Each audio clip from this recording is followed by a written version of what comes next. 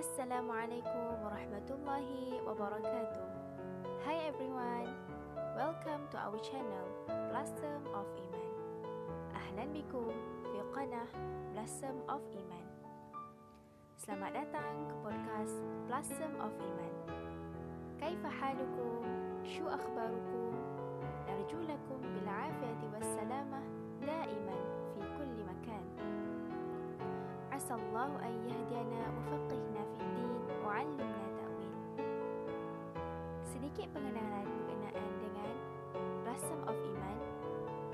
Di platform ini kami akan berkongsi dengan anda tentang Islam seperti Al-Quran, hadis, sirah dan sebagainya. Di Blossom of Iman juga kami menggunakan konsep ringan, santai dan ilmiah. Sahabat-sahabat yang mendengar boleh dengar sambil memandu, sambil berehat dan apa sahaja kerja yang anda lakukan dalam masa yang sama dapat pengisian yang bermanfaat. Nabi SAW bersabda, "Khairun nas anfa'uhum linnas."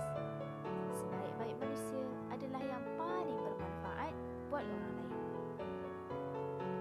Berdasarkan hadis tersebut, kami terdiri dari kalangan pelajar Universiti Sains Islam Malaysia USIM, cawangan Darul Quran, berasa terpanggil untuk menyumbang khidmat kepada masyarakat menerusi platform podcast ini.